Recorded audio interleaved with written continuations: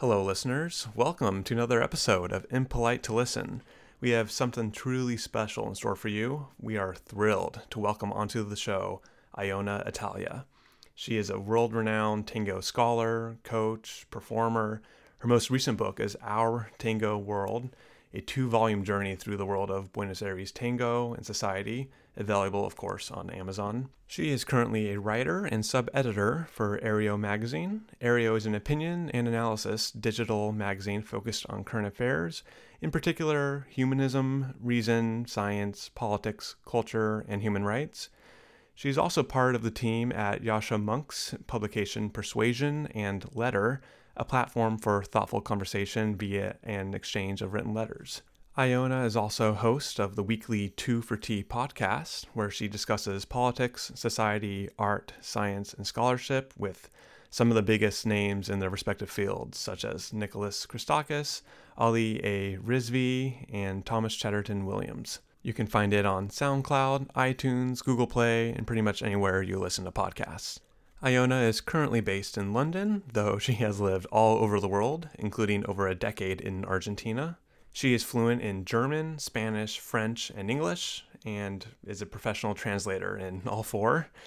And if that wasn't enough to spark your curiosity, she also holds a PhD in English literature from the University of Cambridge. You can catch her on Twitter at Iona Italia. I must say she is one of the more amusing and fun and interesting people to follow on that platform these days.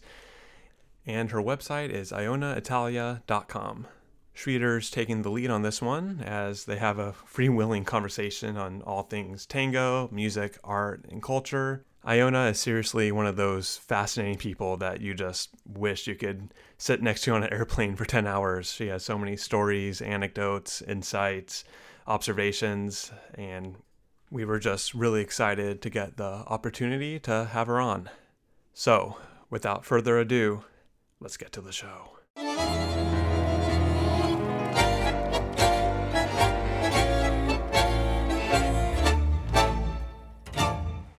First of all, thanks for coming on the show and for talking to me. I really appreciate it. You're one of the most reasonable and funny people on Twitter, that's for sure. And you're one of the only redeeming features on that website. Wow, thank you. So much pressure. I know. And you've had such an interesting and varied life. From writing, editing, translating. You were an intellectual or an academic, and you also danced tango, which is a relevant thing here. I was just wondering if you could sort of give us a quick tour of your life. Okay, so I grew up in Karachi, Pakistan. My early life was spent in Karachi, and my father was Indian Parsi. And then I moved to the UK, and I went to school. I went to University of Cambridge. I studied English literature, and I did a PhD in English literature, and I was an academic for 11 years.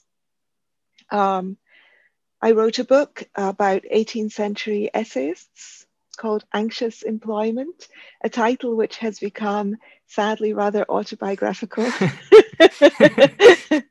and prophetic, which is really about the 18th century gig economy.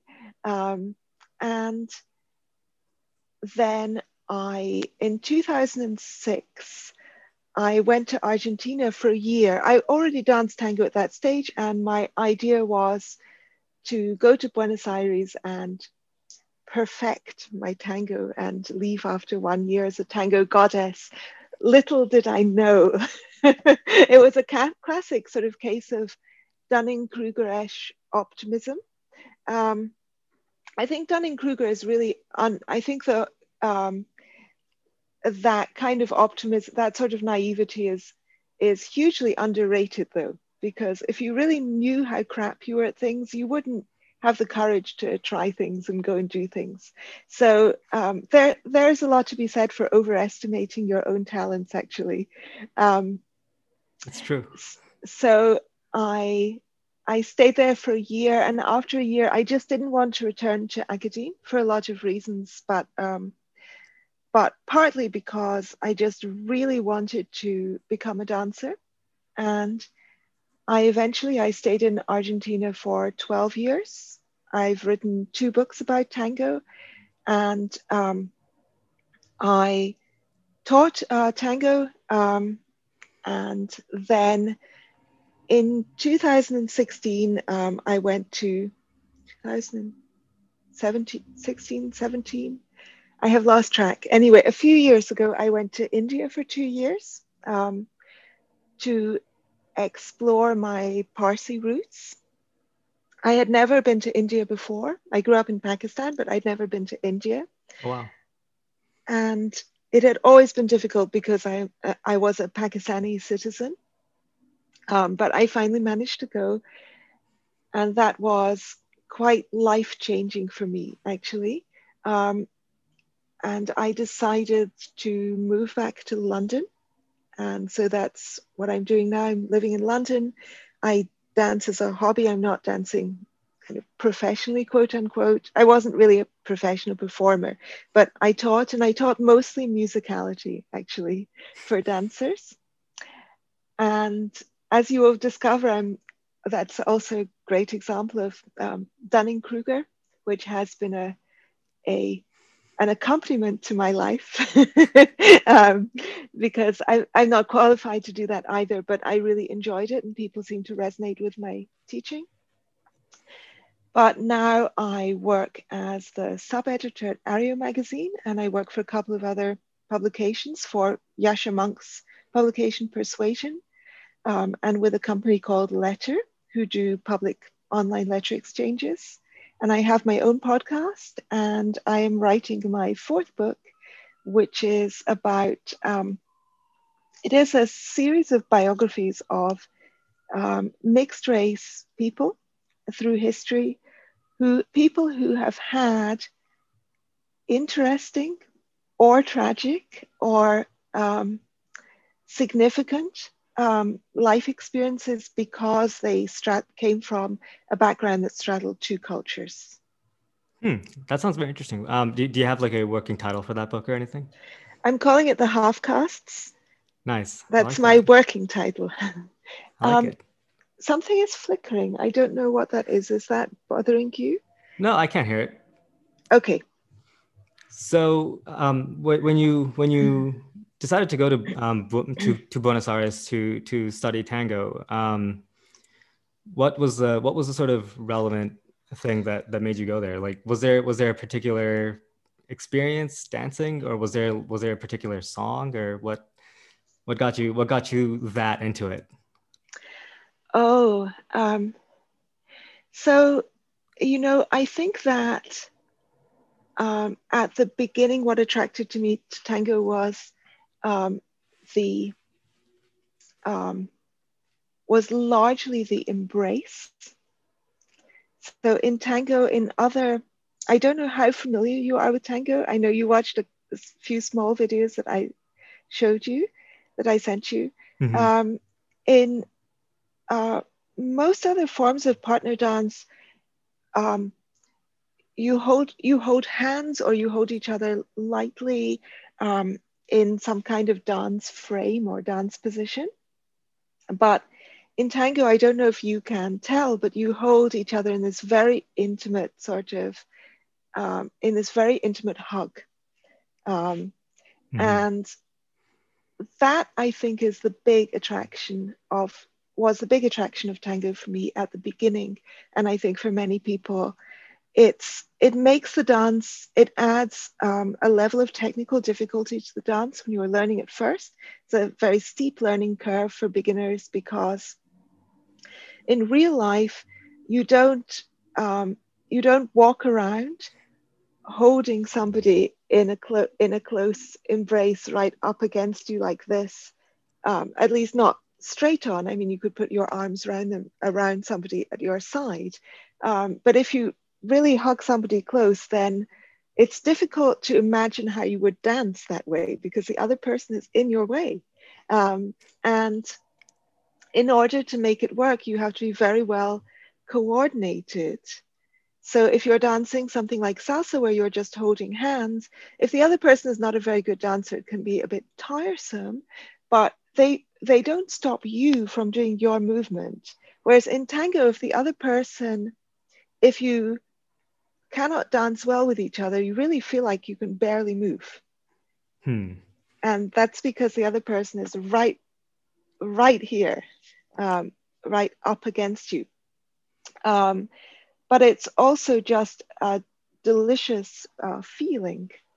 And I did also like the music more than the music of other partner dances, which tends to be very formulaic music with repetitive structures like waltzes, dum dum dum dum dum dum dum dum, or cha-chas, dum dum da da da da da da da da. Tango doesn't have that kind of underlying. In tango, I'm going to use some musical terms which will probably be used wrong from a musician's point of view, because we dancers tend to have our own idiosyncratic way of using musical terminology. But it doesn't have, we would call it a clave. We refer to it as a clave, that like that underlying rhythm. So in Milonga, which is a related dance to tango, there's a rhythm that goes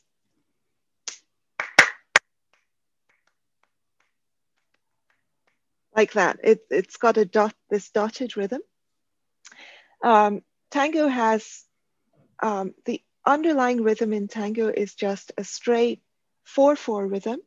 Historically, tango is written in 2/4 time, but it doesn't feel like 2/4 music. If you can tell from what you've listened to, it feels like 4/4, right? Right. To me, it feels like a 4/4, but it's written in 2/4 often for historical reasons. But it just has 1, 2, 3, 4. That's it. It's a completely straight rhythm like that. And that makes it possible to put very complex and beautiful melodies over the top. And the accented moments in the melody don't have to fit the accented moments of some clave. And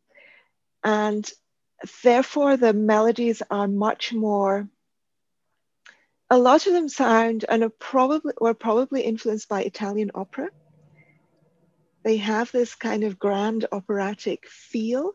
And there's also room for a lot of counter melodies, as you might notice, especially on violin. Yeah, so it's a very rich music. And it's not so cheerful also. It's not kind of like party, which doesn't suit my personality. So I prefer this more melancholy thing.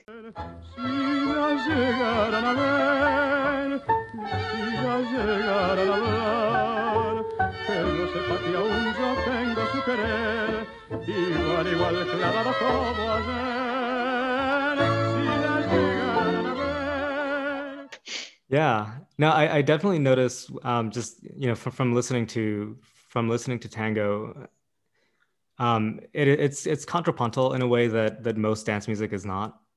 Like yes, there are several layers, and I don't know why. I guess you said it's the fact that the underlying rhythm is not constraining it, but I do wonder how that evolved. Well, I think that when, as far as I know, when tango music was evolving, which was at the end of the 19th and beginning of the 20th century, there were a few factors. So they say, but this is really rather anecdotal history, that milonga evolved, tango evolved out of an earlier genre called milonga, which is the one with the dotted rhythm that I was just clapping before. And milonga came from African immigrants. In Buenos Aires, they were not slaves, but they had come to Latin America as slaves, and they ended up in Buenos Aires, and they brought with them rhythmic drum music, which evolved into milonga. And then there was a huge wave of Italian immigration. So Buenos Aires, during that period, Buenos Aires doubled in size. And at one point, I think more than half of all Buenos Aires citizens had been born abroad. Wow. In New York in the same period was 1/3. So Buenos Aires was actually more cosmopolitan than New York in the same period. Wow. And more than half of those immigrants came from Italy. So there's a genre of tango called tango waltz. So you can dance tango also to 3/4. It's exactly the same dance, because there's no clave thing in tango. There's also no set step pattern that everything has to be built around. So you can build the dance around just plain walking. And therefore you can walk just as easily, obviously, to 3/4 as you can to 4/4 music. And the tango waltz sounds very similar to Italian waltzes. There's a genre called Italian waltz. And if you listen to that, that is tango waltz. It's a 3/4, it's not a 6/8 waltz, and it doesn't have a Viennese waltzy feeling. It doesn't have this la da da da da feeling.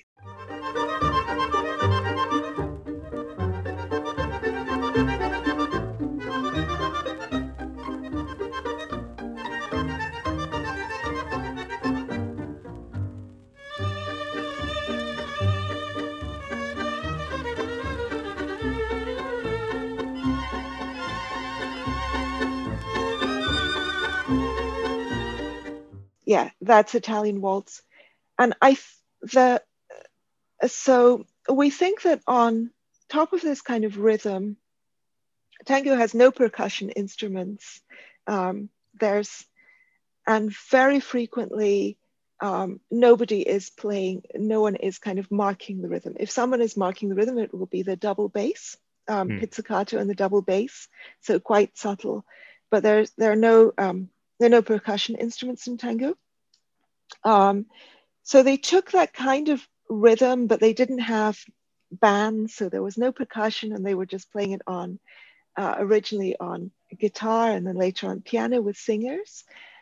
And when the Italians came, they brought their opera and operetta music, and those kinds of tunes influenced the tango tunes, which are mostly written for baritone voices, and do have a very operatic feel, especially if you listen to Osvaldo Pugliesi's orchestra. That's the most operatic, I think. And then they were also influenced by the bandoneon, which was originally an instrument used to accompany German church music. Right. And the bandoneon has, it's only in tango that they began using the bandoneon as a melody instrument, which was an extremely perverse thing to do. I don't know how much you know about bandoneons. It's very ungainly to play a melody on it because it's a principally harmonic, like the formation of the fingerings is built around being like a harmonic accompaniment, right? Yeah, so it's fiendishly difficult. Yes, so it's got buttons on both sides, and the buttons are not in scale order. Right. And also some of the buttons sound a different note going in and going out, and others don't. And a lot of bandoneonists have also told me that they, and you also cannot, it's also very difficult and expensive to tune it. So bandoneons often go out of tune, and people just have to adjust. Well, the pianist can't adjust, but everybody else can adjust. Right. And many bandoneonists have told me that they can also only play their own instrument. I mean, literally their own physical instrument, because the different keys get worn down in different ways. And so if they don't have the tactile feedback, because it's so difficult to find the notes on the bandoneon, then they can't play it correctly. So they know this one that's a little bit scratchy on the edge is the B flat, or whatever it might be. That's so interesting.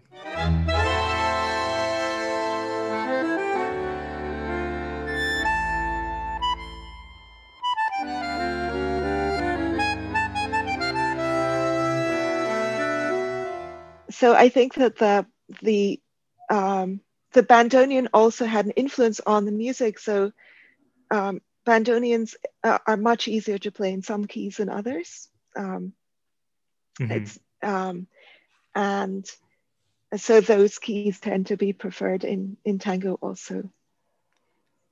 Interesting. So yeah, I mean, it's interesting that you said that, because it does seem like when I'm listening to tango, you know, it seems there's this bel canto tradition, and it seems kind of like Italian opera taken to the streets. Yes. But then there's a sort of Germanic approach to sort of harmony and counterpoint. That's it's in there. So yeah, I don't know. It kind of it seems like an interesting. This kind of happens with jazz as well, but it seems like an interesting reflection of the city, right? Where it was formed. Like I think it's a dance of immigrants and exiles. I think maybe you say somewhere in your book, which I really like. And it sort of throws out of the window any ideas that someone might have about cultural appropriation and all that stuff, because with if you're thinking in that way, you would never have stumbled upon something excuse me, as interesting as tango, you know? Yes. Yes, absolutely. I mean, there are a few people in Argentina, but it's mostly mostly older people who do have a very nationalistic perspective on things.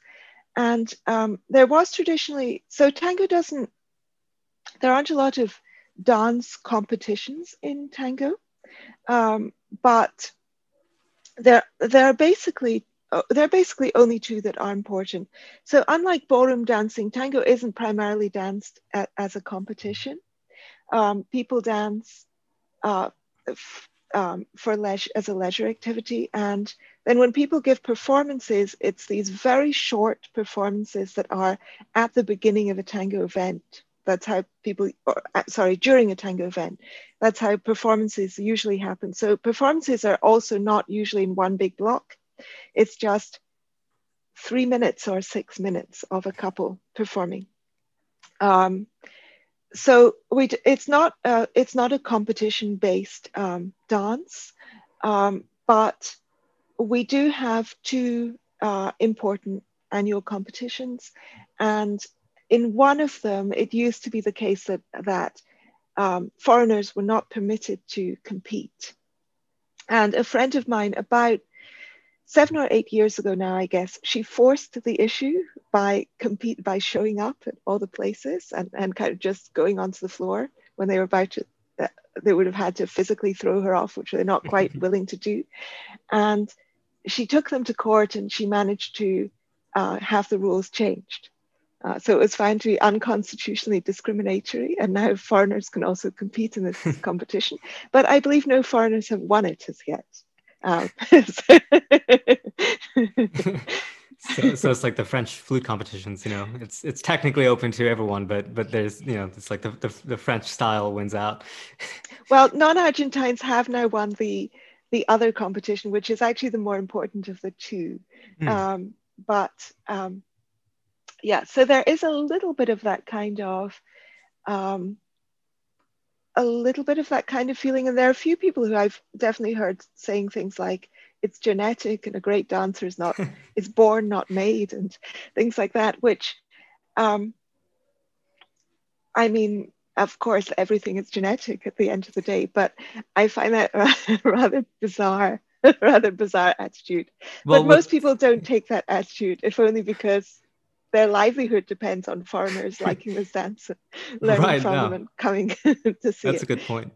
That seems especially absurd with tango when, just from watching it, I could be wrong, but it seems highly technical, and it seems, I don't want to say there's not a physicality, because obviously that's wrong, but it seems like a very sort of precise technical dance that you learn, and it seems more like a studious thing than a sort of a physical bravado thing. It's kind of Yes. borne out by the fact that it doesn't seem like there's as much of a strict age limit on tango as there is No. on, say, ballet, you know? Yeah. Well, tango is, so it is more difficult than most partner dances, are more difficult to learn and become proficient, let's say. Of course, if you get to very high levels in any dance, then it requires a lot of skill. Right. But it is not, so there is a stage version of tango, which is very much, which is very balletic. But most people don't dance stage tango. They dance social tango, what people often call salon tango, tango for in the room, basically. And it's not flamboyant. There are a few larger kind of moves, but basically it's a fairly subdued form of dancing, and there's a certain restrained aesthetic. So you saw one of the videos I showed you. That's my favorite couple, and probably the most famous couple in the world for a long time, Carlitos and Noelia. And if you look at what they're doing physically, it's beautifully coordinated, but it's not difficult in the sense that there's no acrobatics. You don't have to be able to lift your leg up to here. It's not enormously physically demanding. There's no jumping and running around. It's a dance. I mean, it's a folk dance. It's a popular dance. You don't have to be a dancer to be able to dance tango. Tango can make you into a dancer, but you don't have to be a dancer to be able to learn the dance. Whereas ballet is a badass dance, and I did ballet for years, and I'm still extremely bad at it. With ballet, it's just like, you want to dance me? Fuck you. Yeah. With tango, it's not like that, and that's also why there's really no age limit to being able to do it, because it's not physically strenuous or physically demanding in that way. It is very difficult. The difficulty is primarily in coordinating the communication between the couple, because it is improvised, and obviously, like most improvised art forms, it's improvised around a certain conventions, and that it's quite a narrow set of conventions, but it doesn't have, as most partner dances do, it doesn't have a basic step. The basic step is only walking. So that means that you don't keep returning. In salsa, you can do a million variations, incredibly difficult improvisations and things, and then you return to the basic to anchor it all back down. And we don't really have that basic to return to. The basic is just walking, and that means that you have to just be you have to do a lot of what I call somatic listening. You have to be very attuned to each other. So that is the level of difficulty, but it's not that difficult. It's more difficult to learn than learning swing or Lindy Hop or something like that, but it's much easier than becoming a professional contemporary dancer or something. Right, I see. Yeah. It is a dance of the people, an urban folklore, as the Argentines say. So just based on that, would you say that it's true for tango more than other sort of popular dances? A lot of the skill of dancing tango, it seems like it might come from the skill of actually just learning how to listen to music. Is that true? Yes and no. So there's a kind of, I mean, it's a little more of an urban legend, but there's this kind of perception that most people who can play music cannot dance. And there are some theories about that. For example, when you're playing music, you need to suppress irrelevant movement. So you need your movement to be very economical for the thing that you're playing. So you need to kind of, I don't know if I'll express it, but you need to put the music here rather than just putting it everywhere. Right. And that could suppress some of the things that you need for dance. I don't know. I think that listening and dancing are different skills, are related skills, but different skills. Because there's listening and sort of expressing, communicating what you're hearing. Musicality in dancing, in tango in particular, is always quite, it can be so subtle that I sometimes wonder whether I'm imagining things when I think that someone is dancing very musically. It's always the most desirable quality. After having a good embrace, the most desirable quality is musicality. And the worst insult is he or she is deaf.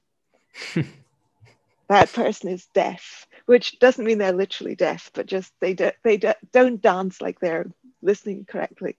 Right. We don't have that many ways of expressing the music in tango. The music also is quite complex. It's not very complex by musical standards, but by the standards of a couple dancing, it's very complex music. And there are how many? 2 bandoneons, 2 violins, piano, double bass singer. There are 7 musicians, and there's only 1 couple. Well, there are 2 of you, but you have to do something together. Mm-hmm. And of course, in music, different things are happening at once. And in dance, you can really only do one thing at once.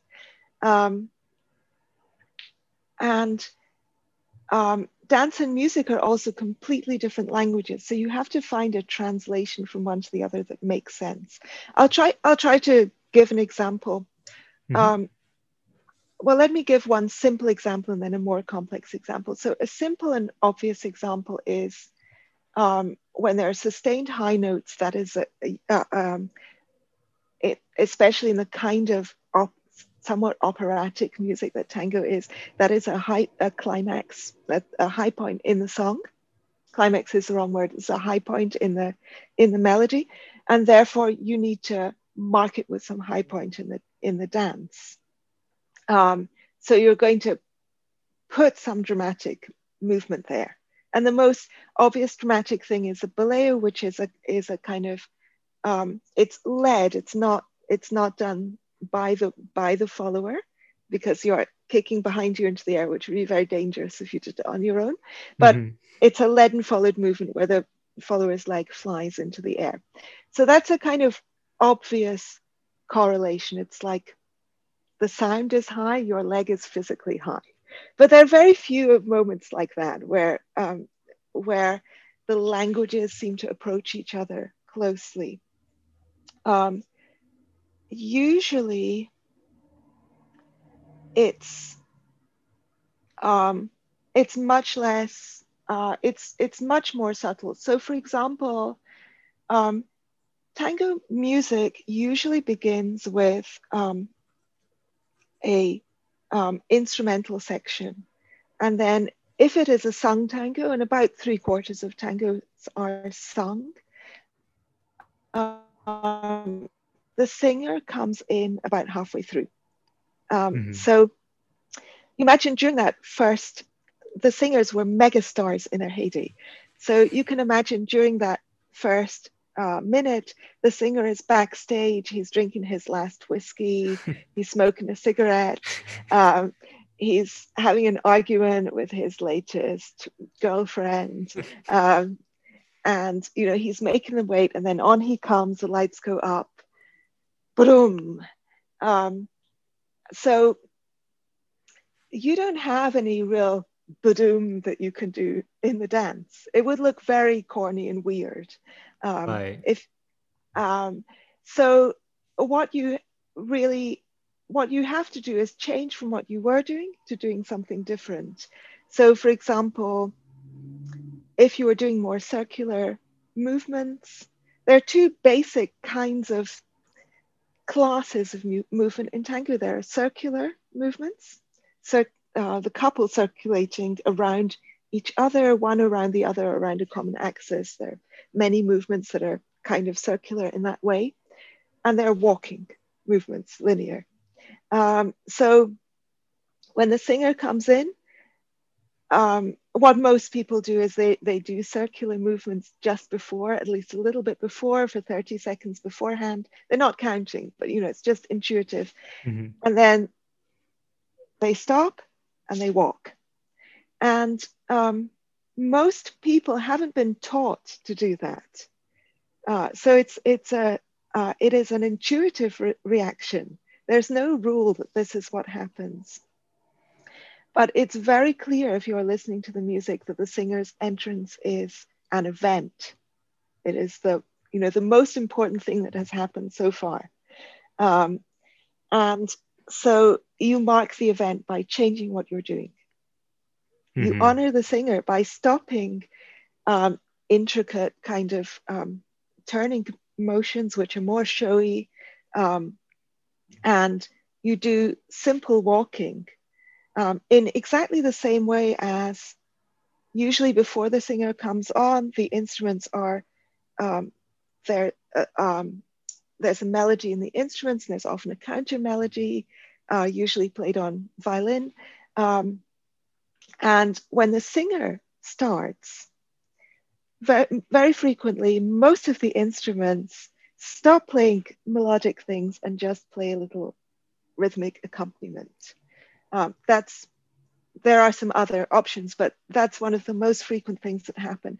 And in the same way, when you're dancing, you stop doing your twirly, whirly things and you walk, because this is the singer's moment and you don't want to steal his thunder.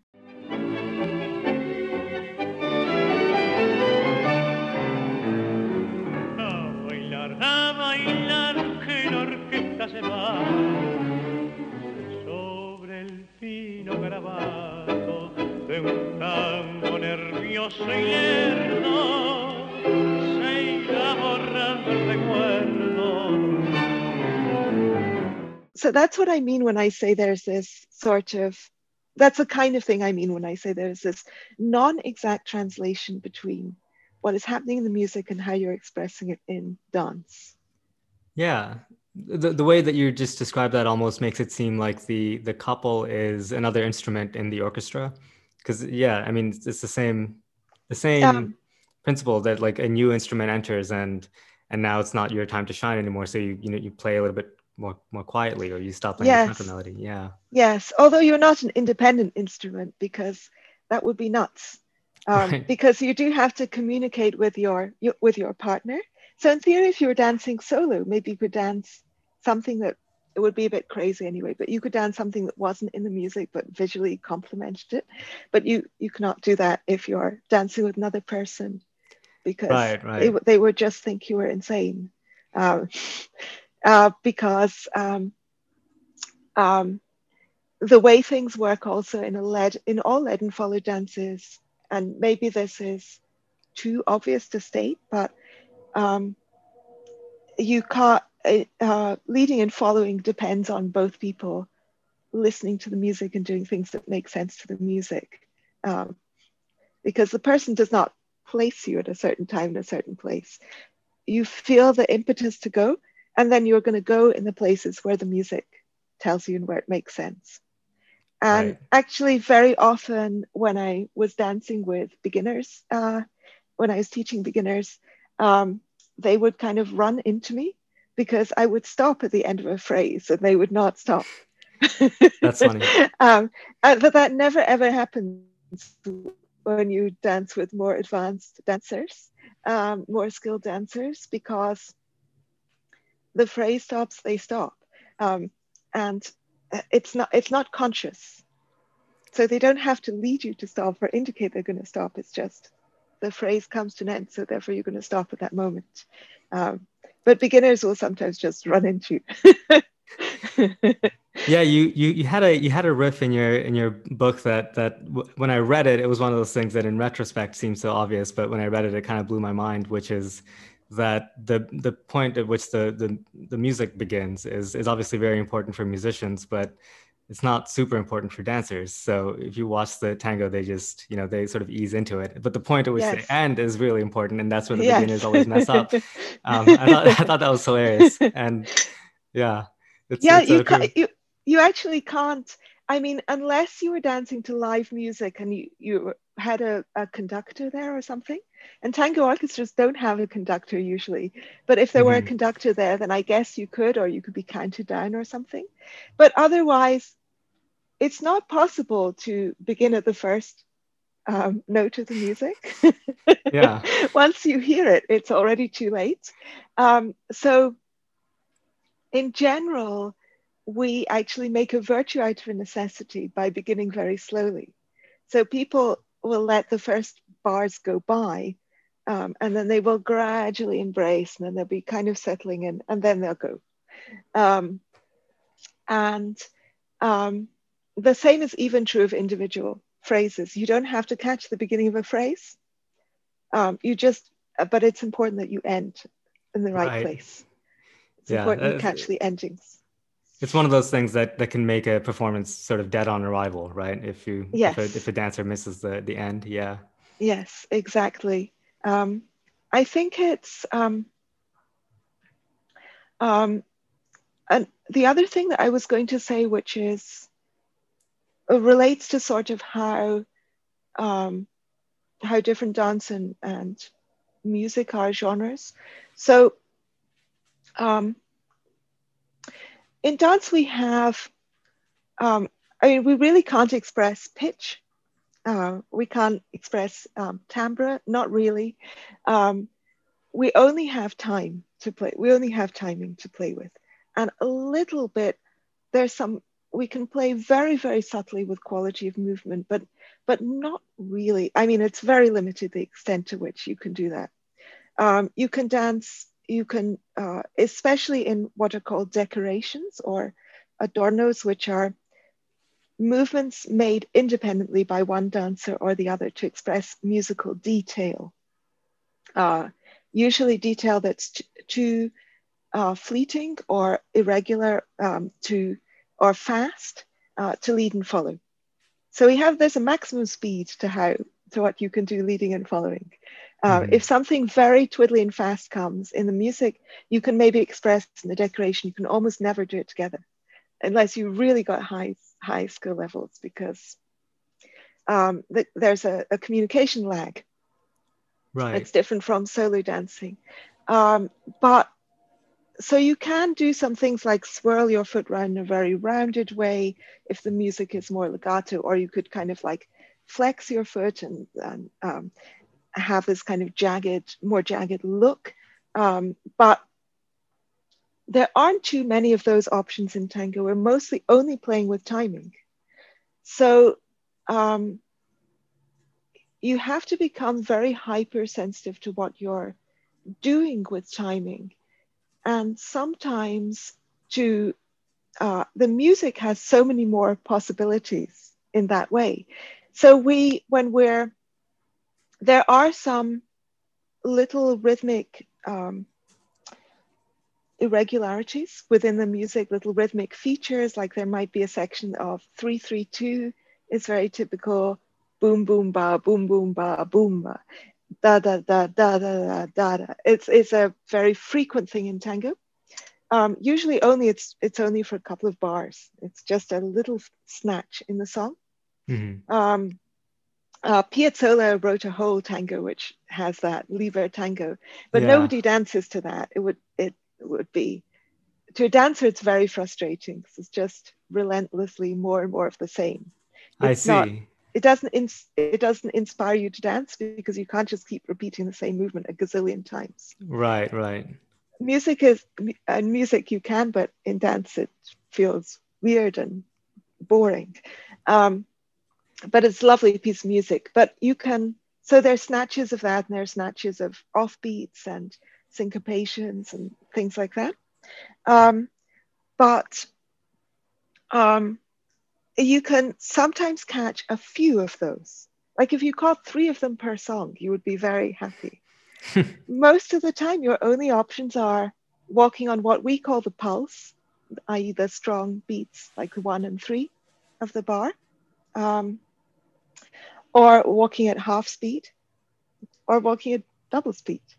And that's most of what you have speed-wise. And then there's just how early when you hit the pulse. So this is where we get into territory where I'm never sure if this is real or just imagined, because I think there are a lot of placebo effects when you're dancing tango, very powerful placebo effects going on.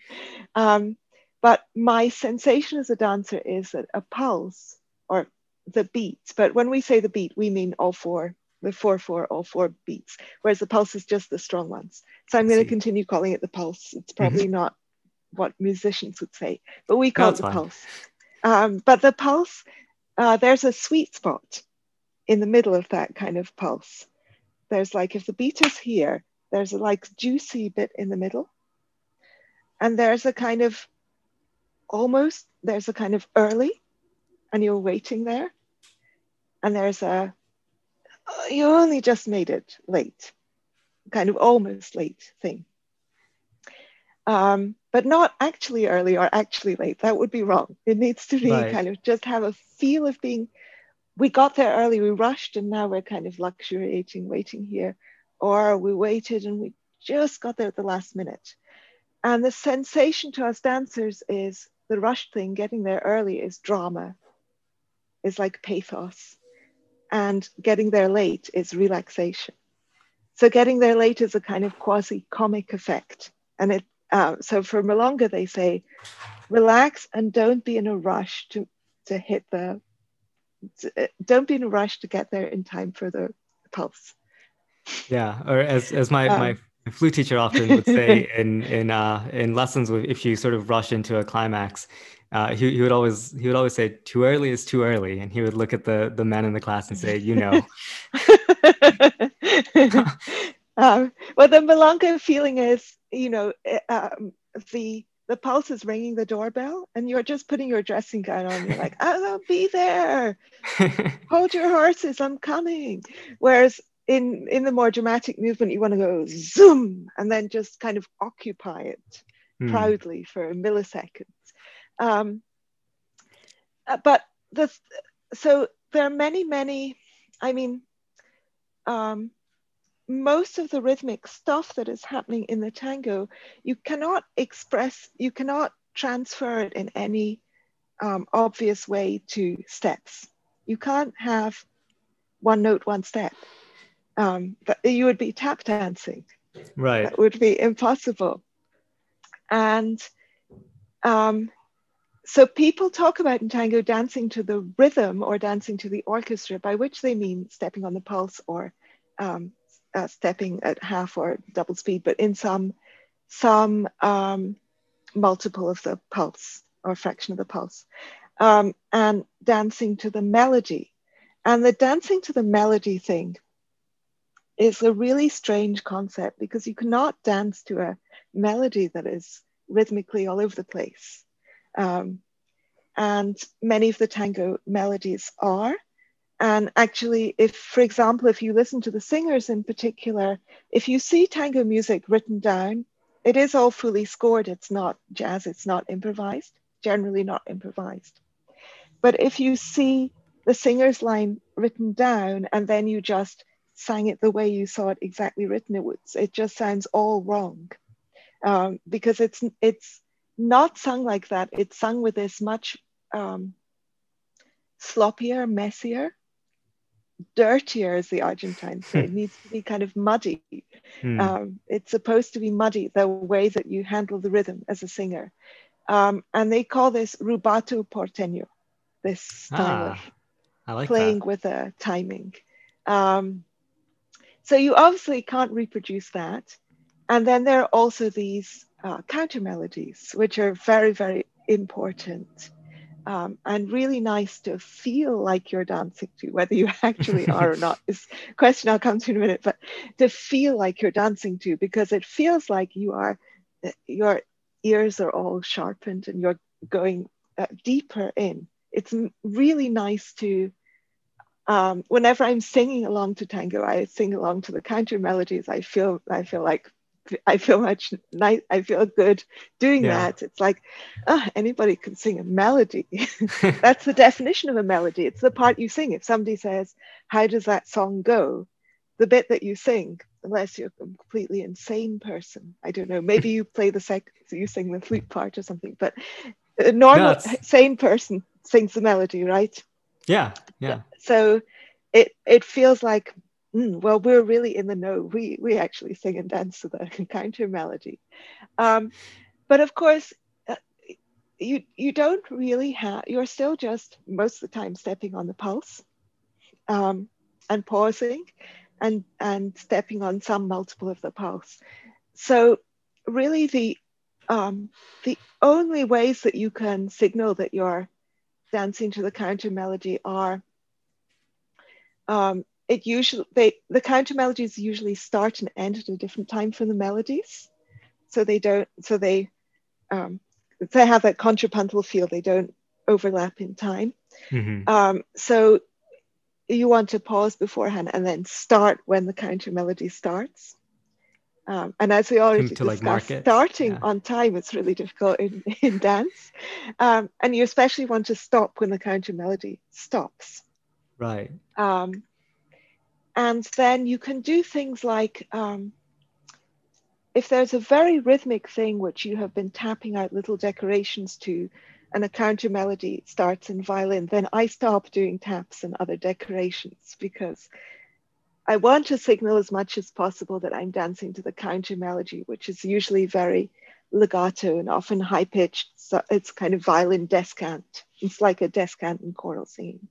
Right. So that's probably way more information than you needed. But no, not at all. There are 3 or 4 things there that I want to sort of go off on, but just really quickly. So is there anything that you listen for differently as a leader versus a follower? Like, is it as simple or not? Is it as linear and binary as, like, if you're a follower, you dance more to the counter melody than you are if you're the leader? No, I mean, you would dance, if you're going to dance to the counter melody, you need to dance to it together. Okay. But so the leader is generally, so there are different ways of dancing. There are what I call more androgynous and more sexually dimorphic ways of dancing. And what I mean by that is there are some styles in which both leader and follower are doing a similar number of decorations. So the decorations, again, are those independent movements that each dancer makes of their own volition, that your partner can preferably feel. Otherwise, half the point of them is gone. That your partner can preferably feel, but that don't actually affect their movement. Don't throw them off. They can respond to if they want to. It's very similar to the way that we ornament when we're playing Baroque music or something, you know. Yeah, it is very much like that. It's Rococo kind of touches in the dance, and there are styles in which are quite austere, where neither leader nor follower are doing many of those kinds of decorations. And there are styles which are very, very highly ornamented, in which both leader and follower are doing a lot of decorations. And then in the middle there is, and I think it's probably the most popular style, is what I call the sexually dimorphic style, where the leader's dance is very plain and the follower's dance is very ornamented. So the video I showed you of Carlitos Noelia, that's a classic sexually dimorphic thing. So he's really not doing anything much except timing wise, except for stepping on the pulse, occasionally going at double speed and pausing. And she is doing a lot of little decorations, mostly, most strikingly, let's say, or mostly between phrases, where they have what in tango we call a fill. And I think it's the same thing in jazz. You know what I mean? Yeah. Oh, right. Yeah. I think in jazz it's called a cut on one or something. Like all the other. Probably depends on where in the world you are, but from my perspective, fill is the right word. Oh, okay. So, yeah. Okay, yeah. So when they have the fills, so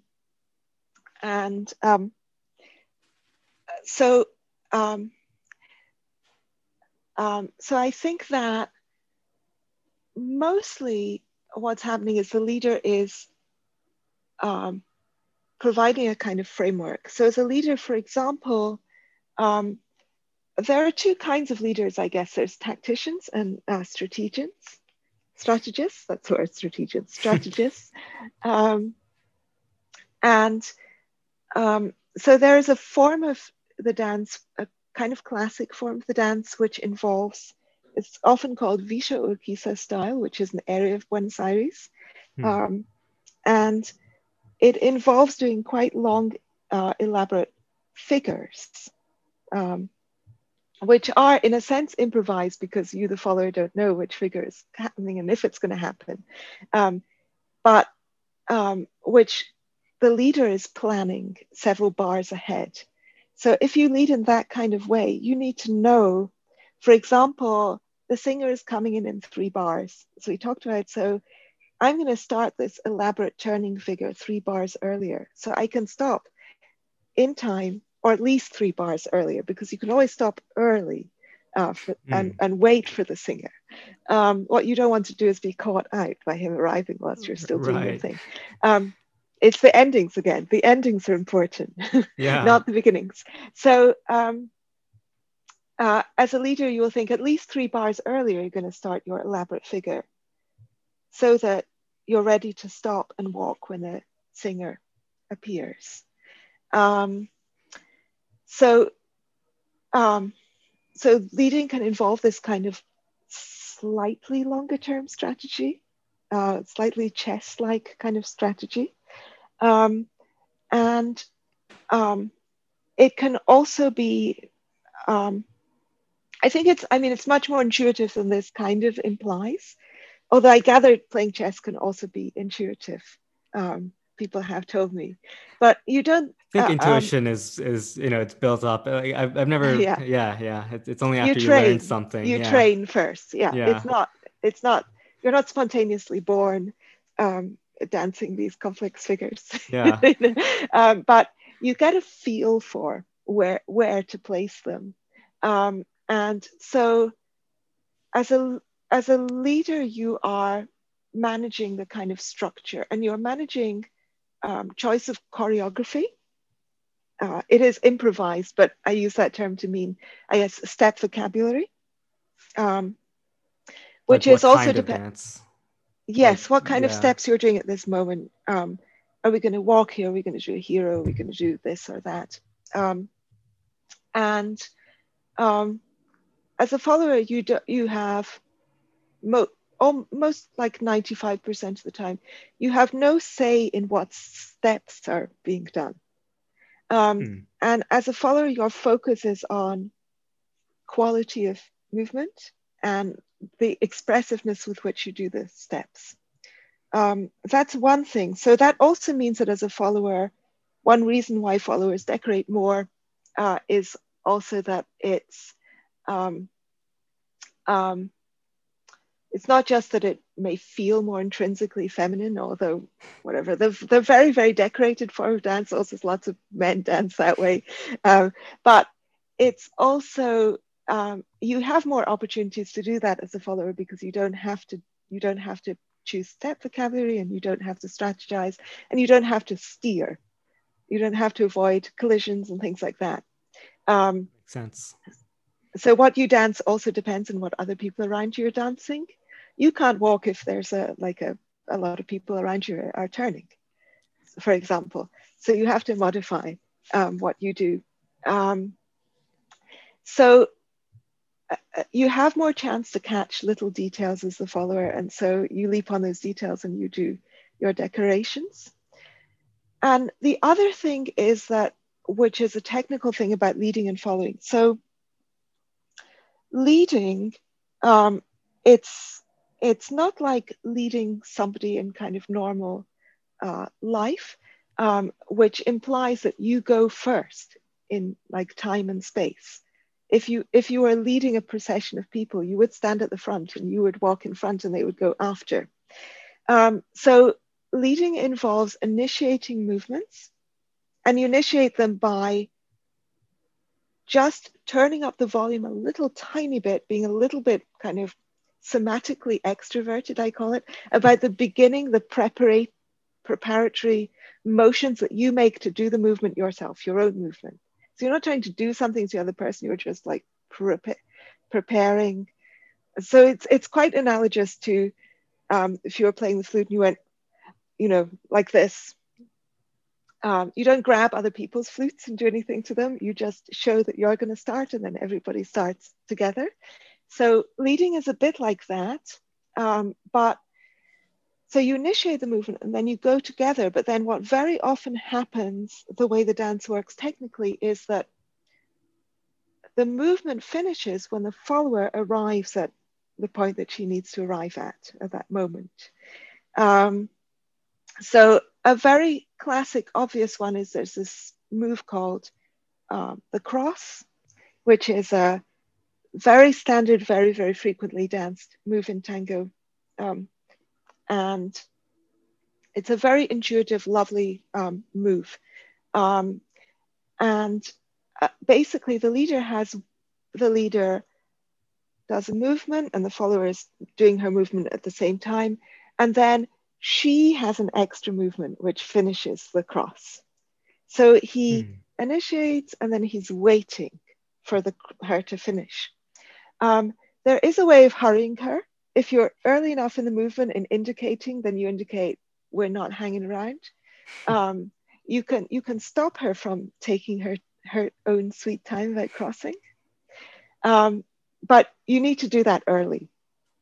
Once it's started, you can't just, well, you could, but it would be very gauche and look terrible and feel terrible. But you can't do it mid-movement. And the follower actually has a lot of control over the timing of the ends of movements. So if I want to mark something that is very kind of stretchy in the music, I was going to say slow, but actually I want to come to tempos in a minute because that is another deceptive thing. That feels kind of more legato and stretchy in the music, then I will slow down going into cross. And there's nothing the leader can do. He will just have to wait for me. And if I feel the music is snappy, I will actually speed up going to cross also.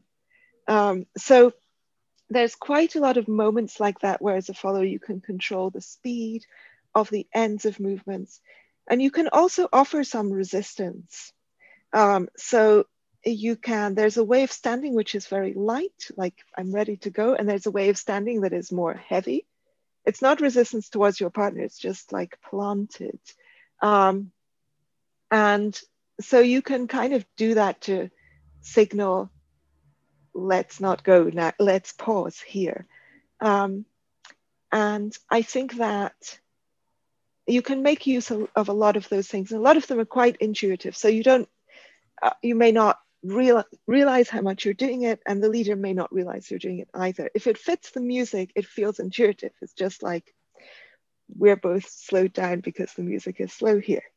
If it doesn't fit the music, then it feels can feel arbitrary and willful and even even kind of annoying. And then it's like, he's deaf, she's deaf. So that I think is one way. And sometimes there are things that you can, there are emergency measures you can take. So I was once in performance, and there was the piece we were dancing to had these violin. There's this whole argument about whether they're syncopations or offbeats. I'm not going to get into this argument, but there were these, I would call them offbeats. It went boom, ba, ba.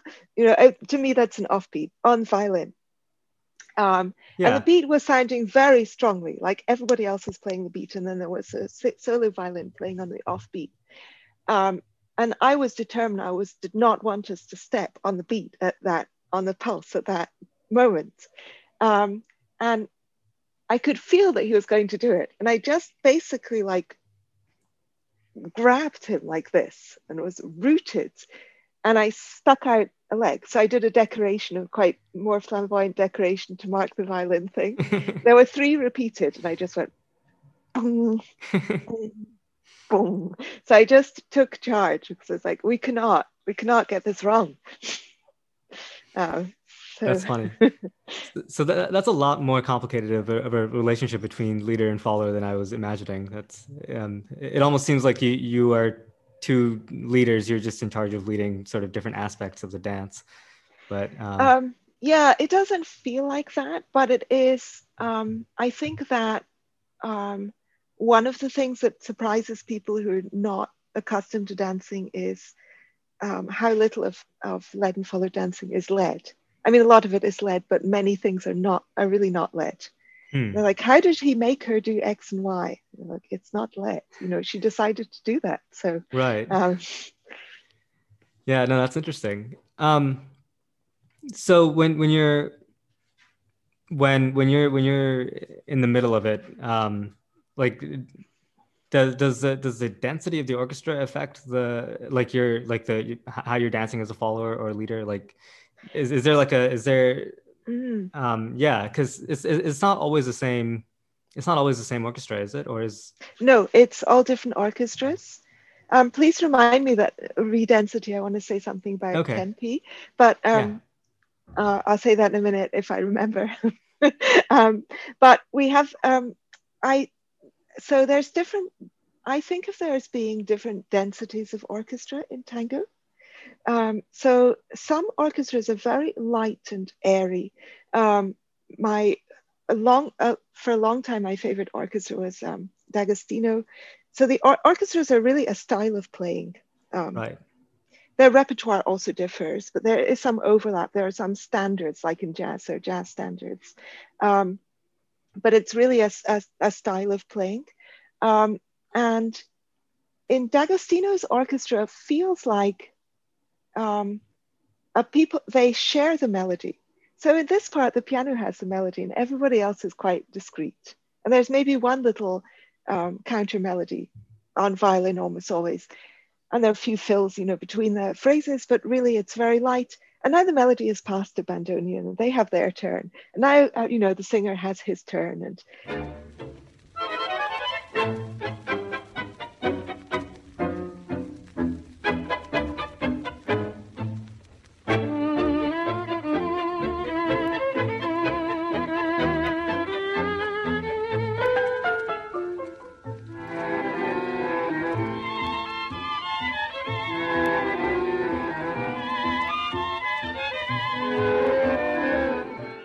And it feels like that moment in a jazz concert when they say, and on drums we have, and tickling those ivories we have X, and each person has a little solo. Although it's not solo, the other people are still accompanying. Right. But it's very much, this is your moment, this is your moment.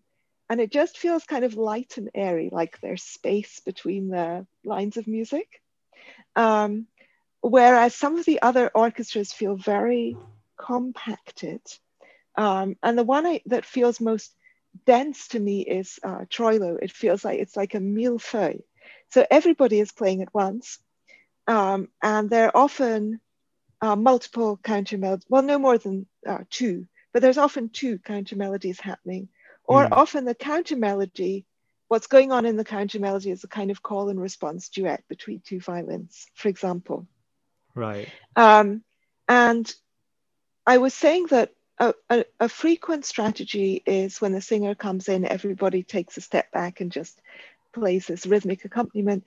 In Troilo, when the singer starts, counter melody starts on violin, and everybody else is doing this dense, chewy, harmonic kind of accompaniment rather than a chickadee chickadee rhythmic thing. To use the technical term, chickadee chickadee. But you know Makes what I sense mean. to me.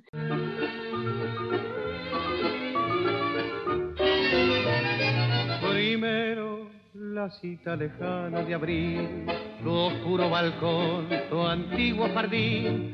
Más tarde las cartas de pulso febril, mintiendo que no, jurando que sí. Romance de barrio, tu amor y mi amor. Primero un querer, después un dolor. And then some orchestras are, so density doesn't equal drama though. So Callot's orchestra is very dense, but in a very smooth way. It's like everything blended together. When I was teaching listening for counter melodies, which was one of the classes that I taught, and I always did Callot's orchestra last as the most advanced. It's the most difficult to hear them because it's quite hard to hear different lines happening in the Callot. Right. So for example, you can't hear the difference between the left hand of the piano and I can't, you probably could, and the double bass. When it's Callot's orchestra, they're just like one smooshy blending together, creating a kind of a bass which is unobtrusive. It's just like filling out the sound. Whereas in other orchestras, you can hear plinkety plonk plonk on the double bass happening. Di Sarli and Callot's orchestras are both like that, very, very smooth. And Di Sarli doesn't make all that much use of the bandoneon because the bandoneon is not an instrument that blends with other, it's not a good team player. Right. It's loud, it's very loud. And one reason why violins often play these high counter melodies, and they tend to play them when the singer is singing or when piano and singer, and the bandoneon is either silent or just doing little rhythmic things, is because banjo is louder than violin. I mean, that's all there is to it. Yeah. And you don't have volume control on the banjo. It just has one. You can't do like crescendos and diminuendos. It just has one sound. It's loud. Right. So it's some orchestras are also sparse for drama. So Pugliesi's orchestra has a lot of solos on instruments for drama and long general pauses and things. Especially he likes to have general pause in the first beat of the bar, where you would not expect a general pause to really make it like feel.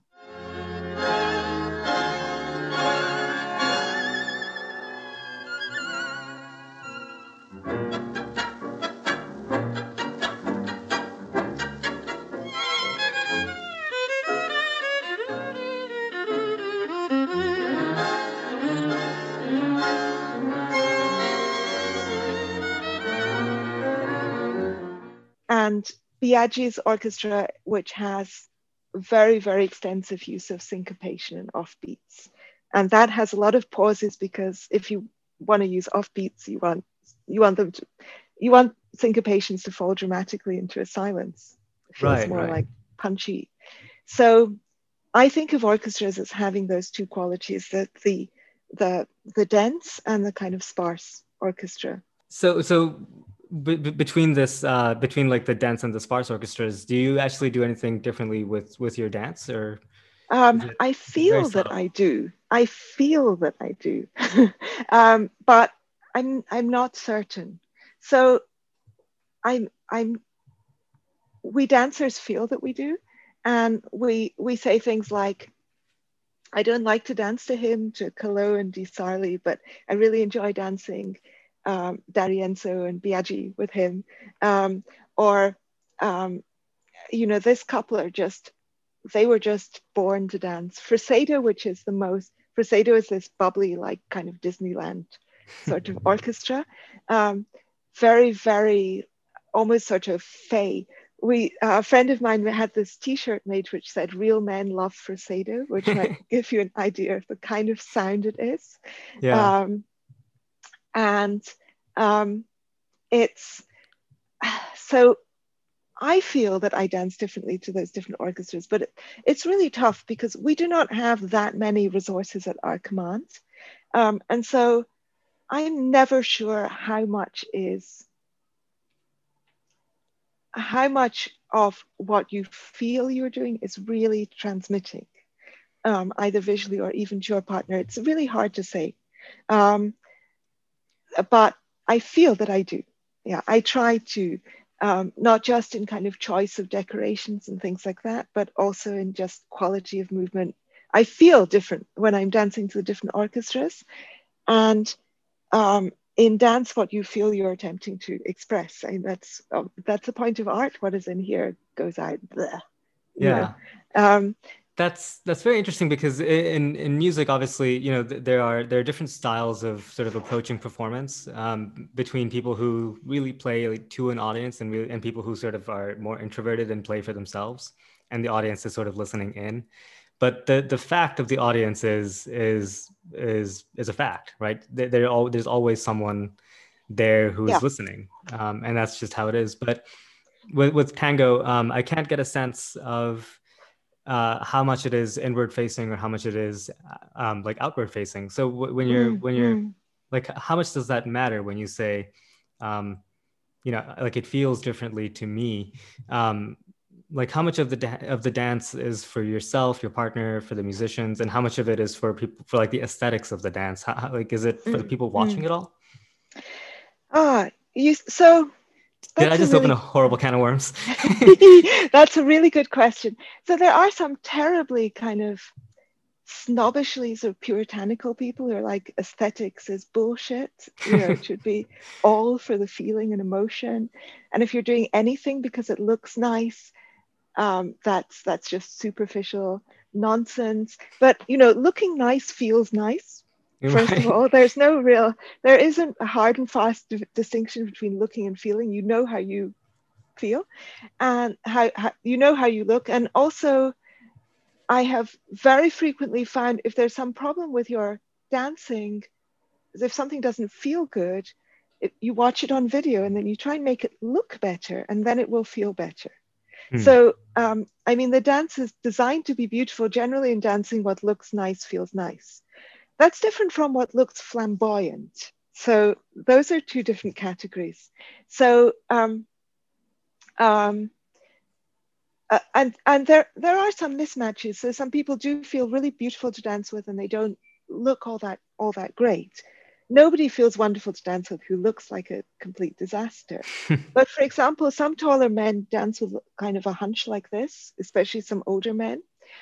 And that looks terrible, and it's also not good for their own backs, and it's not great in performance unless it's an old guy. If you're watching an old couple perform, it's oh god, sorry, I'm going into too many tangents. It's all right. But it's but nevertheless, because we're usually smaller than men, I'm only 5'1" or almost 5'1". So, it can actually be very snuggly when the guy is like this.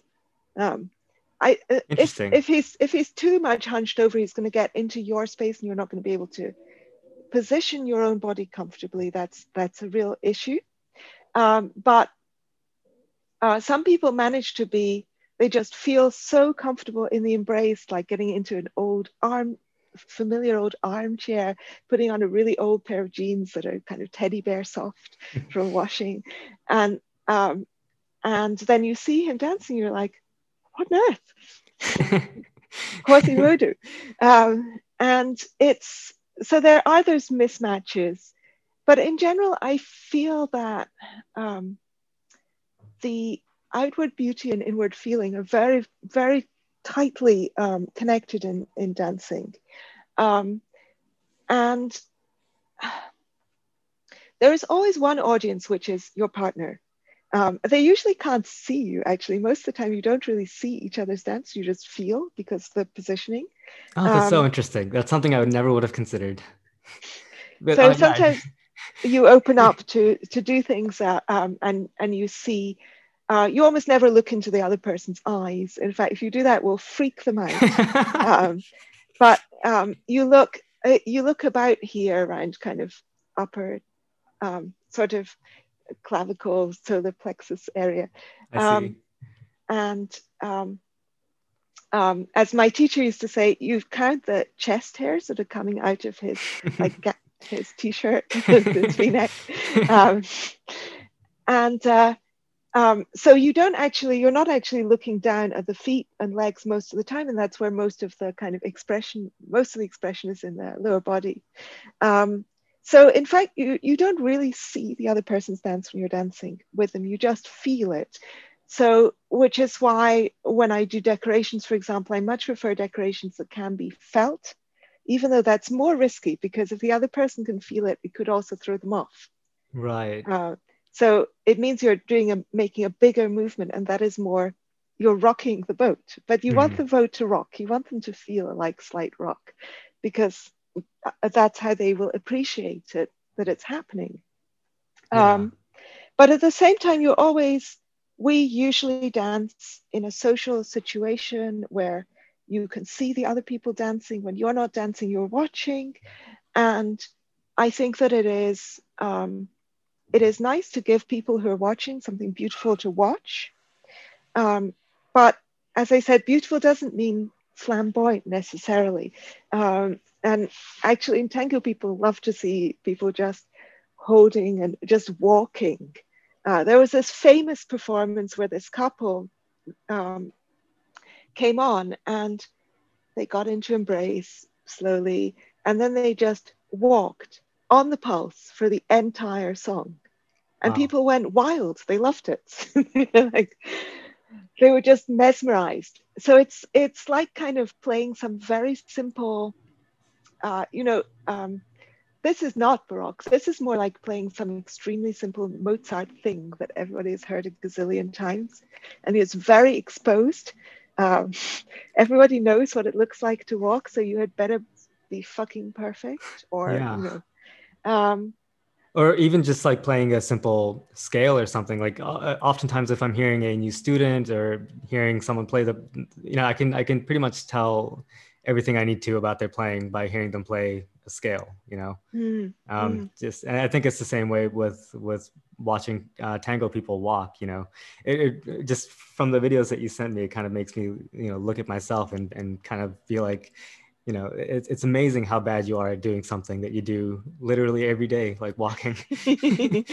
Well, I can tell actually from the minute they start embracing. I mean, I have like a 99% accuracy of telling. Right. You don't have to wait for them to do anything fancy to know whether they can dance well or not. And if you're dancing with the person, you don't have to wait for them to even move. You can tell immediately in the way they hold themselves, they hold you. You can kind of gauge level of competence very quickly. We do have in tango some people who are just not that technically good, might even be a bit uncomfortable to dance with, and don't look great, but who just have amazing musicality. And I was actually, so there's a performance I did with an ex-boyfriend of mine, which I really always hated that performance because I feel like it looks like such a mess. Our footwork looks like a mess. Like, my toes aren't even properly pointed in points where they should be pointed. They're just like flopping like dead fish. And I saw that several people put this on a kind of list of inspirational tango videos. There's playlists you can make on YouTube. And it's because he has so much musicality, or that's what they are responding to. It doesn't look particularly good. I don't even like to watch it, especially me, but he also doesn't look very good. But it clearly resonated with people, and how it felt amazing when I was giving the performance. I remember the feeling, and the feeling was just this kind of effortless swimming in the music. So that does happen in tango, and people will forgive. They are more likely to forgive you not being so skilled in the movement department if your musicality is good. than vice versa. If Right, it's technically right. very nice, but they don't feel it's musical, then they're just like, ugh. Yeah. It must be because there's always going to be someone who's more technically competent than you are, but Yeah. your musicality is ultimately your musicality. So the singularity of Yes. your being is able to be expressed more with your musicality. Yes. You need to transmit, as the Argentines put it. So if somebody is a very good dancer, you hear people say transmite, which is just literally transmit. He, she transmits. I like that. So yeah, it's lovely. May I say something about the tempi? Yes, I was just going to bring it back to that. So people talk about slow and fast tangos. They say, oh, these slow pieces by Calo and these fast numbers by D'Arienzo. A bandoneon player, actually, a famous bandoneon player called Joaquin Amenabar, blew my mind by playing snatches of a whole bunch of tangos from different orchestras. And he was just clapping like this, about this speed. And he would change it to another, and maybe he had to pause for a second to get back onto the kind of pulse if it wasn't aligned. But he just went on like this through 20 different orchestras. Mm-hmm. There's really no change in tempo in tango. It's all one tempo. It's all this quite a fairly leisurely tempo because it's not a super fast dance.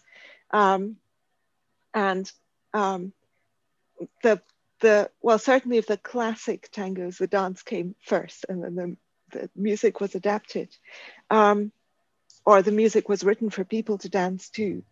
Right. So I think that may be why the tempo is so constant, but some pieces feel so much slower than others. But it's only a question of how much is happening within the bar lines. So I think of it as like if you're on a train, and the bar lines are like the kind of slats in the railway line on the train. So there's always the same distance between the two slats, but out of the window could be a desert, or it could be a forest of 100 trees. And that's what makes it feel speedy. D'Arienzo has a lot of demi-quavers and hemi, demi, semi, whatever, quavers. He has a lot of kind of short time notes squashed into the bar. Even though we as dancers cannot actually dance to that. Right. We're just stepping on the pulse as usual, or at most at double speed. That's the fastest we can usually dance, which is not very fast. And so even though we're not even dancing to those, and the pulse is exactly the same, and we're often just stepping on the pulse. In those fast things, people don't tend to do a lot of double speed. They walk on the pulse exactly at the same speed at which they would be dancing to some very smooth Di Sarli or something, which they would describe as slow. Right. Their actual pace of walking is exactly the same, but they feel, oh, D'Arienzo's are really tiring. It's fast. It's funny. It's so funny. It's incredible that you use that train analogy, because literally my teacher uses the same analogy, the exact same analogy when you're playing slow music and fast music, because you get this problem where people are too jittery and high energy and when they're playing quickly, and they're too low energy when they're playing slowly. So he says the exact same thing. Like, you're in a train and the landscape outside may be moving, it may be, like a desert or a tree, like you said, but you should actually be feeling that you are in the same sort of pulse within your body, no matter what you're playing, The jitters, I mean, the jitters we also definitely get. Do you hear my cat? Yes. Yeah. And my old partner didn't like dancing to D'Arienzo because he felt it was too frantic. So he felt stressed out by the speed, even though the speed is an illusion. Right. It's an illusion. So, but I think what we get more jittery about is catching specific details that are only there once or twice within the song. And that managing to sort of catch those things precisely but be relaxed is a real skill. Yeah. Things like those. I mean, the reason my partner, when the performance didn't kept not stepping on those offbeats in the violin was not because he couldn't hear them and he didn't want to dance to them. He did. He just got freaked out. So each time he fucked up. And that's why I had to like grab him and stop him and do it with a decoration, which is much easier than leading and following it. It's always easier to catch detail on your own than when two of you have to do it together. Interesting. I'm mindful of the time here. I have some questions about Piazzolla because he's such a big person in at least the flute world, but in really all of classical music. There's always this question about dancing to Piazzolla, but maybe first we can talk a little bit. I don't really understand totally the difference between the sort of like golden age tango composers. Like, is this where Di Sarli and D'Arienzo? Yes. These are what changed between that and Tango Nuevo? With so I have to confess that I absolutely hate Tango Nuevo, the music. Okay. So there was we should not confuse, there was a dance craze, Tango Nuevo dance craze. So that was a style of dance. Some people are still keeping the embers burning of that style of dance, but it was really a fashion that peaked in the sort of mid-90s and then disappeared. At one point, there was this dance venue where everybody was dancing Nuevo, and it was Nuevo style of dancing, not to the music. And it was this giant, it looked like a giant aquarium, and it would be packed, just rammed full. And 3 years later, there were so few people going that they had to close it down. So this kind of, but funnily enough, the Nuevo style, which had a lot of more open embrace, a lot of stretchy and a lot of off-axis movements. Maybe I won't go into too much technicality about it. No, that's fine. But the style was usually danced to very early music. So music from before the Golden Age. Oh, interesting. What we call Guardia Vieja music. So music from mostly the 30s, which is, there's a lot of stuff from the 30s that is really not danceable at all. It's more like, it's cabaret songs, which just have really, really witty lyrics. And the point is to go and listen to them being performed. You wouldn't dance them. It's almost kind of a waste. I mean, the idea of them is the wit and of the lyrics. And it's mostly a showcase for a singer.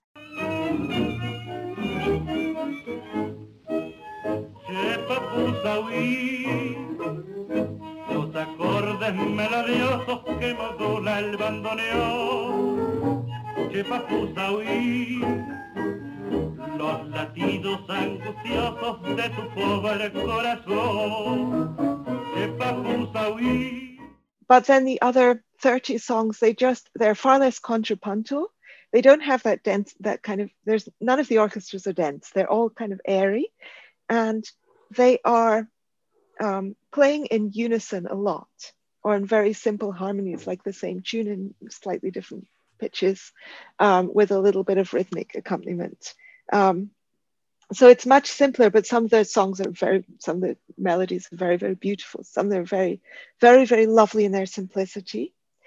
And when people were dancing the Nuevo style, most people in Argentina who were dancing that Nuevo style were dancing it to that music. Because that music is actually kind of has this more relaxed feeling, and Nuevo is a slow motion form of tango. It has a lot of big, slow movements. But so even the Nuevo dancing people are not usually doing to Nuevo music. I had no idea. Not many people were dancing to the Nuevo music in Argentina. Outside Argentina and Germany in particular, it was a huge craze, and they had to have two different sets of tango events. those which would have Nuevo and those which didn't. Because a lot of people hated Nuevo so much, including me, that even if the Nuevo was going to be played like 1/4 of the time, they didn't want to go to that event because they didn't want to be around that music. Like smoking, not smoking, huh? Exactly.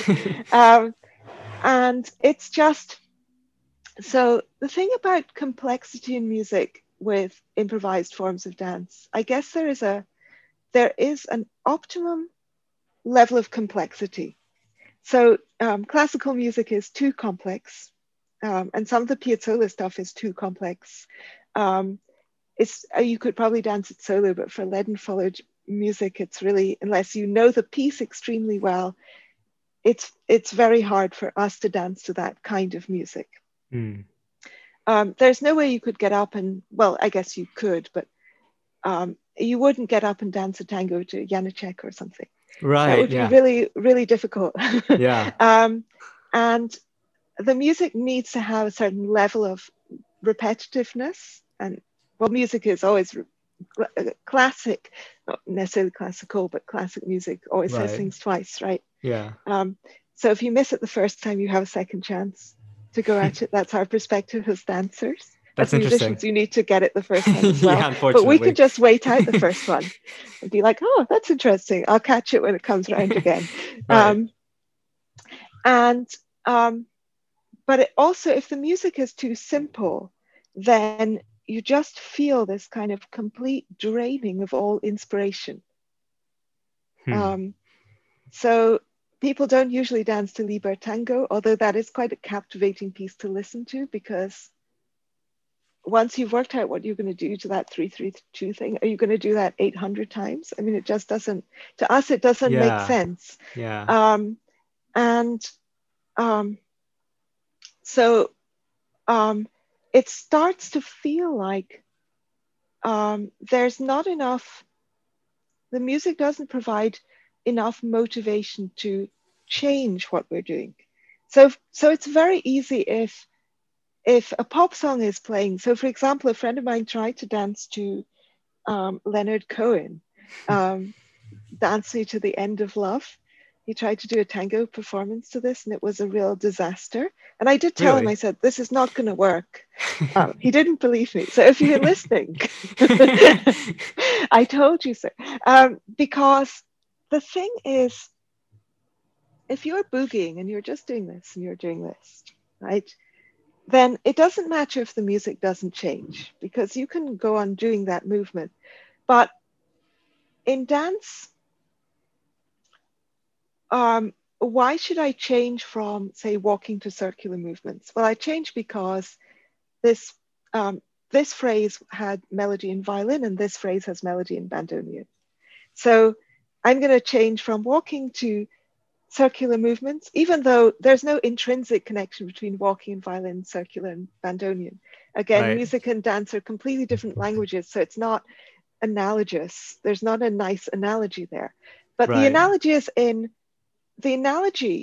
whether you're doing the same thing or changing. When the music changes, you change your dance. So a change in the music gives you the impetus to do a new movement or form of movement. If the music is unchanging, you'll still change your movements because you'll get bored, but it feels so arbitrary. It's like, why the fuck am I doing this? It has no meaning. So that's what happens with the Nuevo stuff. It doesn't it's kind of unchanging, and that makes it's too simple. So you need this mid-range level of complication in music for this style of dancing. Interesting. Are you familiar at all with the Piazzolla piece Histoire de Tango? I don't think so. It's for flute and guitar, and it sort of it paints this picture of tango as going from the four movements are Bordel 1900, Cafe 1930, Nightclub 1960, and the Concert of Today. And it sort of paints this picture of the tango starting in the Bordel because the flute and the guitar were the cheapest musicians to hire, and then it gets a bit more classy in the cafe, and then a bit more rowdy in the nightclub, and then it finally moves to the concert hall, maybe with the Nuevo stuff. Is that totally off base? Is that just like this sort of fictional evolution of tango that Piazzolla made up just for fun? So there are lots of arguments over whether tango was actually danced in the brothels or not. It was definitely played, but I think it wasn't. I think it was not usually danced, just because I have seen pictures of the interiors, and I think from a dancer's point of view, I can't see how it would have worked. Right. There isn't enough space, and it's not as carpeted or whatever. So. And there's also a lot of sheet music was sold in the 30s, and sheet music was mostly bought by middle class people who had pianos at home. So that gives a little bit of the lie to the kind of brothel thing. So I don't know how much truth there is to that, but there's certainly it's certainly true that tango began in this more down-homey thing, and then it became posher in kind of the 50s. In the golden ages, when it became kind of posh. One of the sad things that happened when it became posh is that the earlier tangos in the 30s, and some of those in the 40s, the lyrics are written in Lunfardo, which is this dialect. It's a very colorful, and beautiful dialect. And some of the lyricists also coined words, or we think they coined them because we haven't found them anywhere else. So like relojear, reloj is a wristwatch, which is relojear is to check somebody out. And also balconear, which is just you have to stand by and watch, which is literally, what's the word? Balconying. So there's some beautiful kind of creative uses of language, and the early ones are written definitely in Argentine Spanish. And in the 50s, they started writing in this.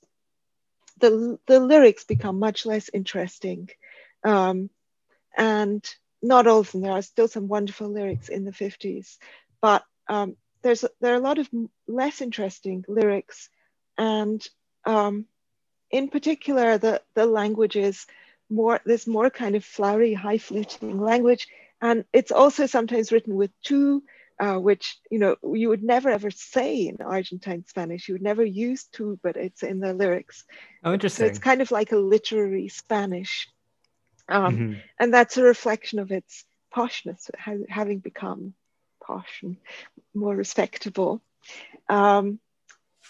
So yes, nuevo. So I don't know. The nuevo music thing, I don't think too many people are still playing nuevo music. I think really the fashion came and went. But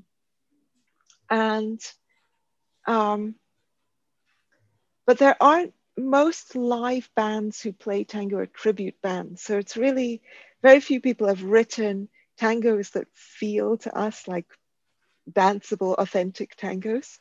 There have been a few, but mostly they're tribute bands who are playing the style of a particular orchestra from the golden age.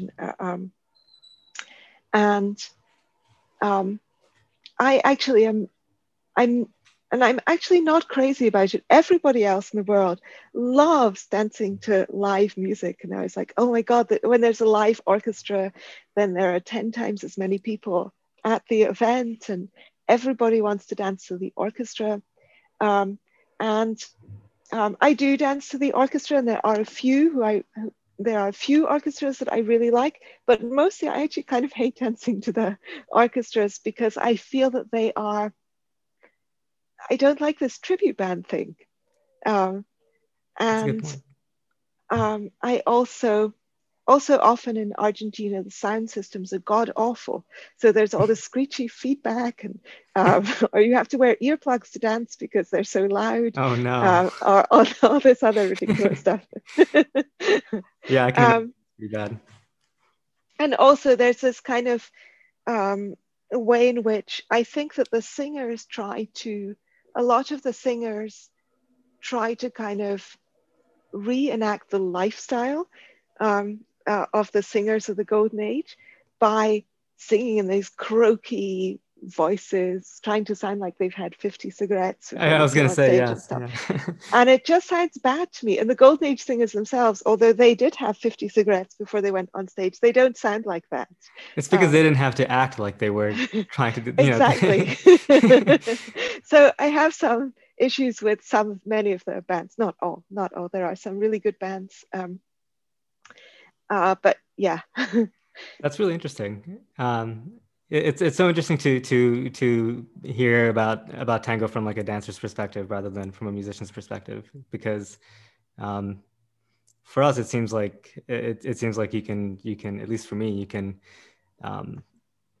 play Piazzolla like your whole life and just imagine that that's what tango is. But it's obviously not. It doesn't seem like it figures hugely into the life of a real tango dancer. Yeah. Well, Piazzolla. So I have danced quite often to Piazzolla's early stuff. So when he was in Troilo's orchestra, and then when he had his own early orchestra in the 50s, and they made an LP, which is still quite often played. But that just sounds like classic Golden Age. Has a classic Golden Age feel. He didn't become experimental as a musician until later. Right. And I think I've only once danced to his later experimental stuff. It was quite fun. But yes, I once had for 15 minutes, somebody played a Piazzolla Tanda set of number. Do you remember what the pieces were? No. No. Yeah. I think I have a feeling they played Otoño Porteño, or one of the 4 seasons. I gotcha. Yeah.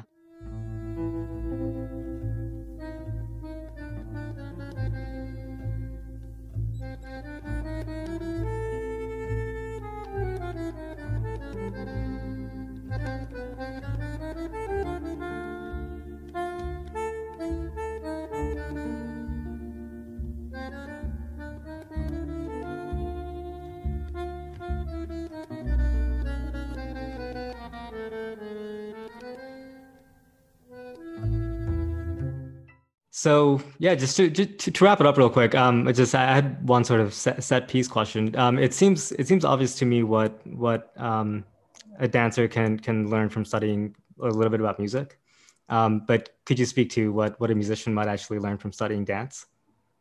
Gosh, that's I don't know. That's interesting.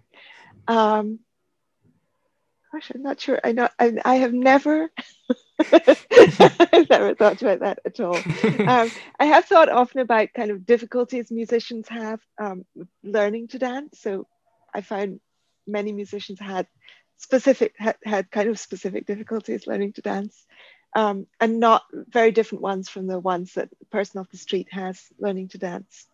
Yeah. But I don't know. I think it would certainly help. It might help with teaching of music, because you come across in dance beginners some people who really, you begin to realize actually how counterintuitively difficult some aspects of music are, and how you can kind of get around that. So I had a student, a lot of students won't pause. A lot of beginner students won't pause. And I discovered that in many cases, it's because when they pause, they can't find the pulse again.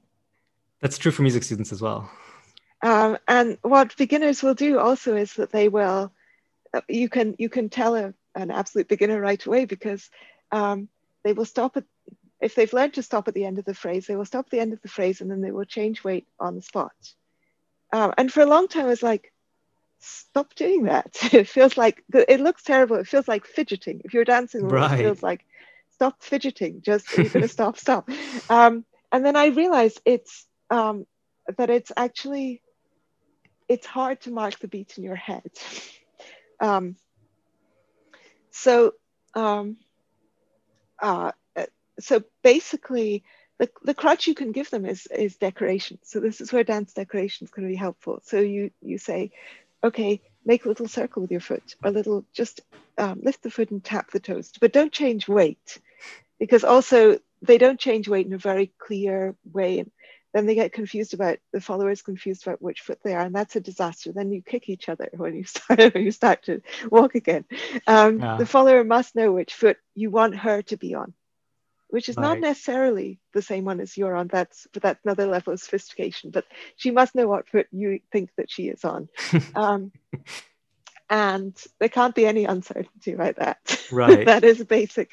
So, so you get them kind of doing little toe taps to mark the beat, and then they can graduate to making the toe tap smaller, and then they can graduate to being able to stand and just hearing the beat. And then after a while, I never feel like I'm counting anything or listening to the pulse at all. It's just like there's a natural moment to move, and this is a natural moment. Right.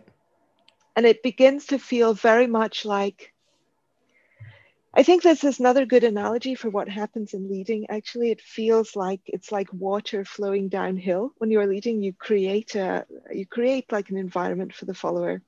You dig out the sand thing, and the follower is just going to flow down there. I like that. So it doesn't feel volitional, but I'm not sure how useful that is to musicians. Musicians get very annoyed with the sloppy way that we talk about things. So we use double time and half time the wrong way around, which is why I always say double speed and half speed when I'm talking to musicians, because otherwise it gets very confusing. We talk about the pulse. We think there are only 2 beats in the bar because the other 2 beats don't matter. We don't step on them. And stuff like that. And there's a lot of things also happening in the music that are just kind of, you could mark them, but it would be so esoteric that most people don't, like a key change or something. Right. You could, in theory, you could decide, okay, I'm going to stop walking and do circular movements because the key has modulated, but nobody does that. Yeah. Because there's no way to communicate without words to somebody else that this is your motivation. And they're just going to have this what the fuck feeling. And that's what you want to avoid. You want to avoid the what the fuck feeling. Yeah, that's words to live by no matter what you're doing in the arts. But I really like that you put it in your book. I didn't answer your question at all, though. I'm sorry. Oh, that's fine. I think just answering questions is overrated. But you say in your book something like, in the land of music, we dancers are enthusiastic visitors, and we should let the musicians show us around. Yeah, I obviously appreciate that for obvious reasons. So, but yeah, well, here I have to get going here, but it's been real. Thanks so much for talking to me and coming on the show. My pleasure. I definitely get the Dunning-Kruger feeling where it seems like I've learned a little bit about tango, and now I know how much I don't know. So we'll have to have you on to talk again at some point if you're okay with that. I would love to. Yeah. All right. To be continued. Thank you. Thank you so much.